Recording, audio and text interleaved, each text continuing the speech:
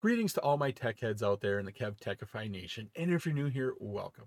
In this episode, we're going to look at peer-to-peer networks.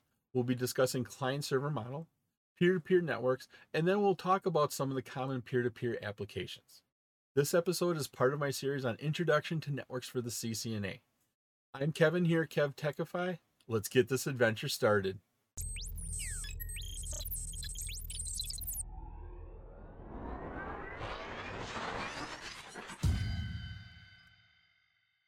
The client-server model. A lot of times you'll hear in IT, we're talking about a client-server architecture. And what happens here is the client is the device that is requesting data. The server is the device that is responding to that request with the requested data.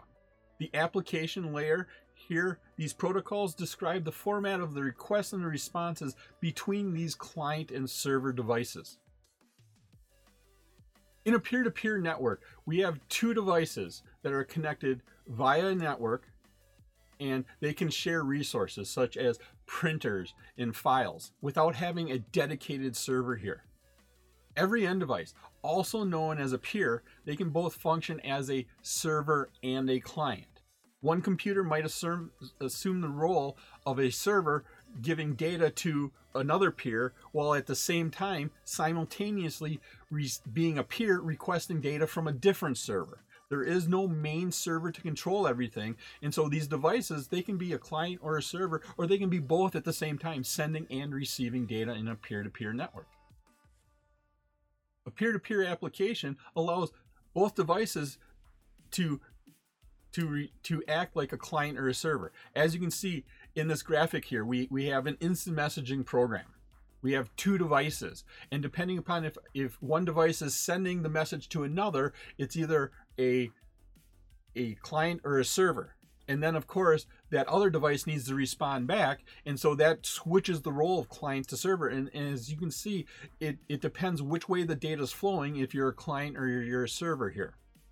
And a lot of times these peer-to-peer systems, they use a hybrid system where they contact an index server that has a list of all the resources available and who has what resource, and then based upon that index, we can establish a peer-to-peer connection between the two devices, the one requesting the data and the one that has the data.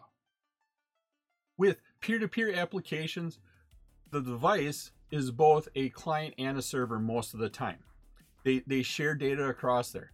A lot of times people think of a peer-to-peer network as just strictly file sharing, but a lot of times, a lot of the programs we use in business, in day-to-day activities, they are a peer-to-peer client.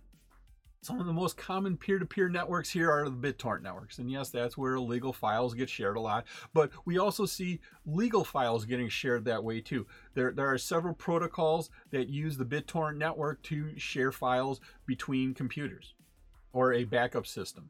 A lot of companies or organizations that develop versions of Linux distribute their versions of Linux through the BitTorrent network.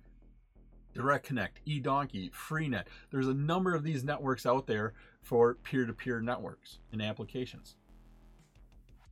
It was my pleasure to provide you with this wonderful episode on peer-to-peer networks. If you like this episode and you got value out of it, please click that like button, give a 5-star rating, leave a comment. This all helps me bring you more great content. Please take a minute to subscribe to my channel.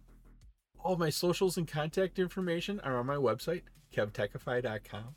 There you can find out how to get all these episodes in video and podcast form. In the upper right is my playlist for my series on Introduction to Networks for the CCNA. In the bottom right is one of my favorite videos that I linked just for you. Thank you so much for watching this episode of my series on Introduction to Networks for the CCNA. Once again, I'm Kevin. This is KevTechify. I'll see you next time for another great adventure.